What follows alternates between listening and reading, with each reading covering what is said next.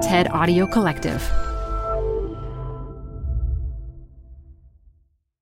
In last week's episode, you heard the first of a two-part conversation with Deepa Purushothaman, co-founder of N-Formation, an affinity space for women of color corporate leaders who deeply understand what it feels like to work in environments that are predominantly white and predominantly male. Deepa suggested some ways that women can advocate for themselves in workplace situations where they're undervalued, discriminated against, and overlooked. I also share some tips about how to be your best self when you face inappropriate comments at work. If you missed it, you might want to go back and take a listen. Because this week, we focus on how to bring your full self, your best self, to work more regularly.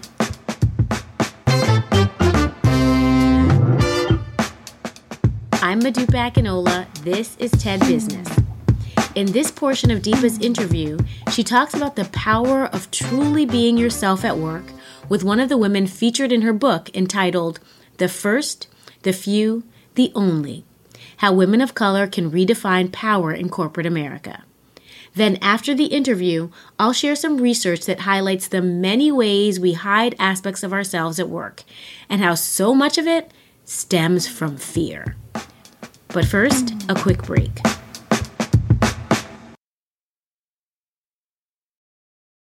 Support for TED Business comes from Odoo.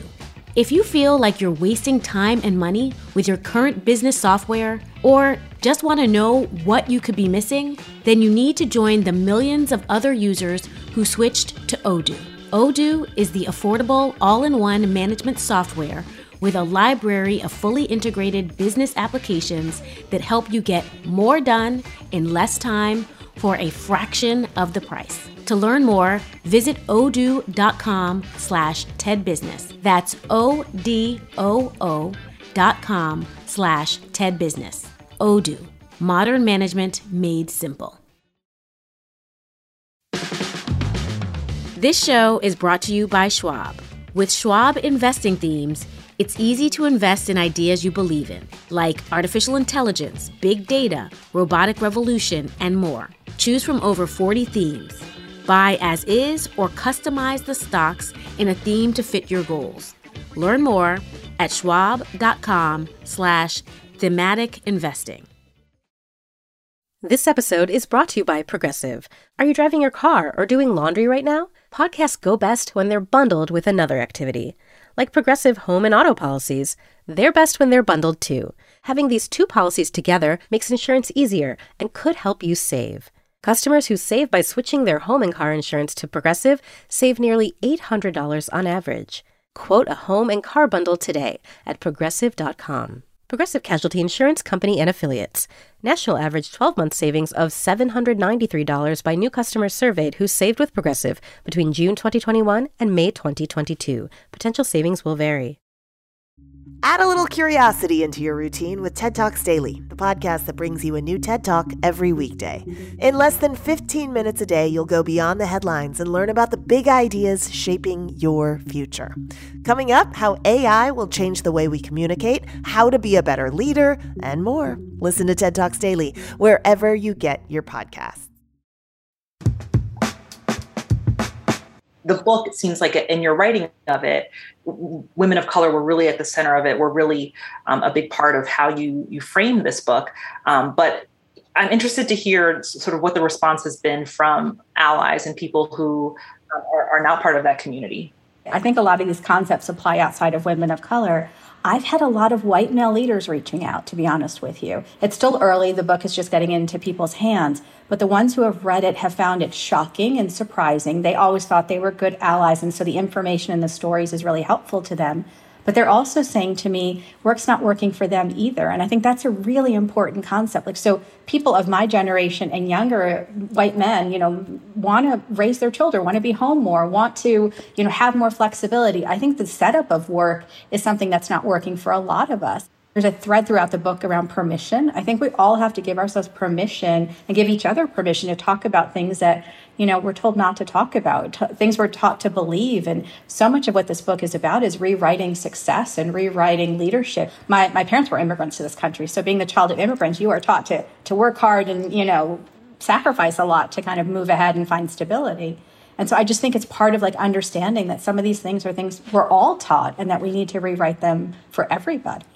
We have another voice, another woman, Sophia, who is here to share her story as well. And I think it would be great to hear from her. Hi, Sophia. And I actually name you in the book. So you are named in the book. So I should just say that in the beginning. I'd love if you would share a little bit of, as a woman of color navigating workspaces, an example of when you didn't feel powerful or how you kind of navigate power. We can unpack that a little bit.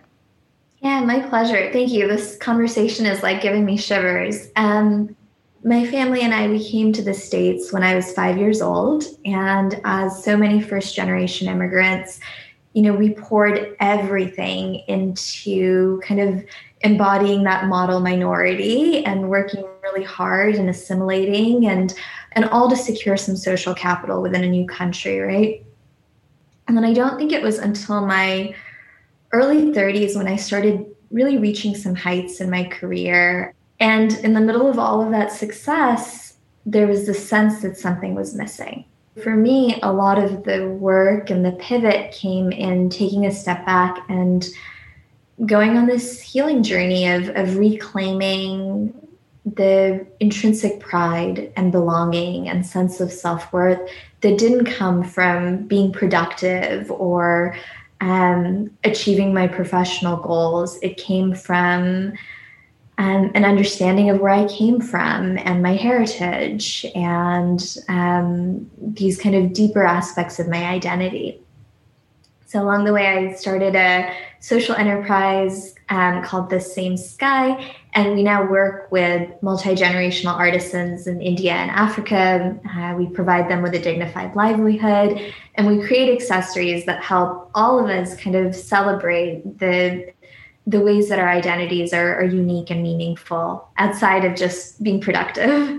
I know so many women of color I interviewed who won't talk about what they do on the weekends or won't share that they speak another language or won't bring their art. That was one Black woman who was, told me a long story about how she wanted to bring all her Black art to the office, but she didn't want to highlight her differences. And she had a real struggle about whether or not she should share that. We need to really, we need to shed things that don't work for us, but we also need to remember that we actually get our power from who we are and our lineage and where we come from and our histories.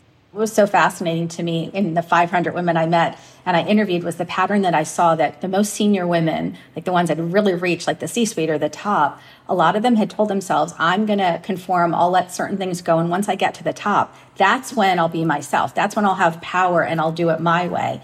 And unfortunately, a lot of those women would share with me they had less ability and less power to do it their way. And you could less conform, less bring in the art, less do the hair the way they wanted at those senior levels because there was even more pressure to behave in a certain way around what leadership looked like and style looked like. And so I think part of the message of the book and part of what I think you're also sharing in your story is we need to find power as we go. And we need to remember and not think it's something we'll find later. Like if you don't feel powerful as you're rising in the structure, it's very unlikely you're going to ultimately get to the seat and feel powerful because you won't know how to find your power and access your power. And your power comes from inside in your history. Yeah, absolutely. No, the cognitive dissonance just grows. Yes, exactly. Well, thank you for sharing your story.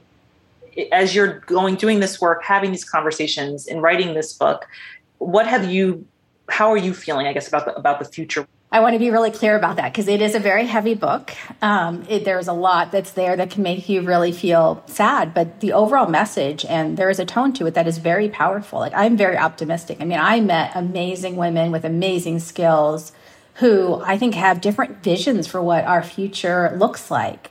And so I just can't wait for them to have full voice and full space to, share those ideas and make it become a reality. My work is women of color, but work isn't working for anybody. Like I use that line everywhere, and we need to remake work so that it works for all. And I think if there was ever a time to change it, not just for women of color, but for everybody, it's now. So I'm very optimistic.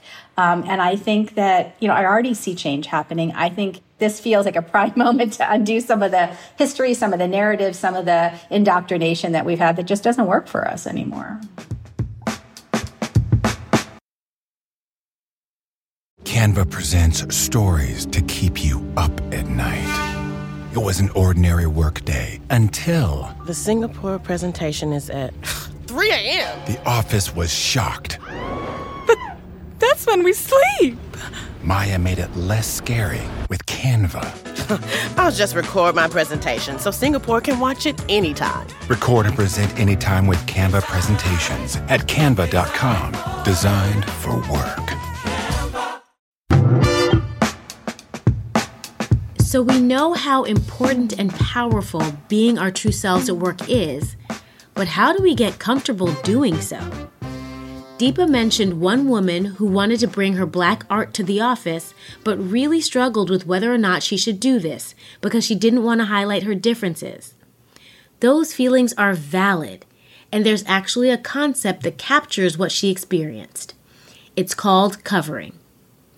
In 1963, sociologist Irving Goffman noted how individuals with known stigmatized identities, things like physical disabilities or mental illness, made a great effort to keep the stigma from looming large.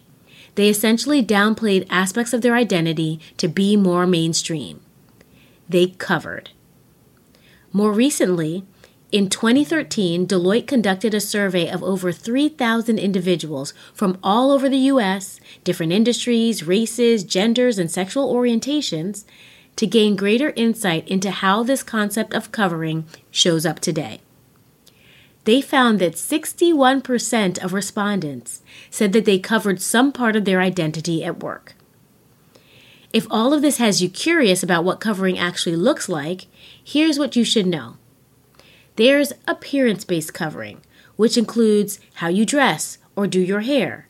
I mean, I know some of you listening dye your hair so you look younger. That's appearance-based covering. There's affiliation-based covering, which is about avoiding behaviors associated with an identity you're trying to hide, like hiding your pregnancy for months out of fear that you won't be viewed as committed to the company. There's also advocacy-based covering.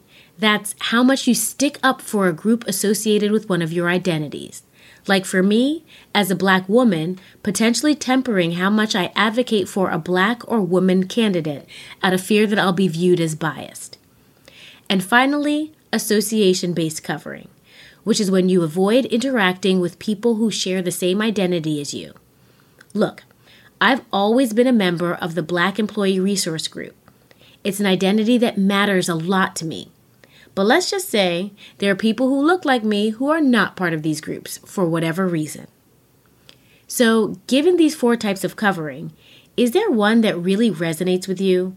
Is there an aspect of yourself that you minimize at work but that truly matters to you?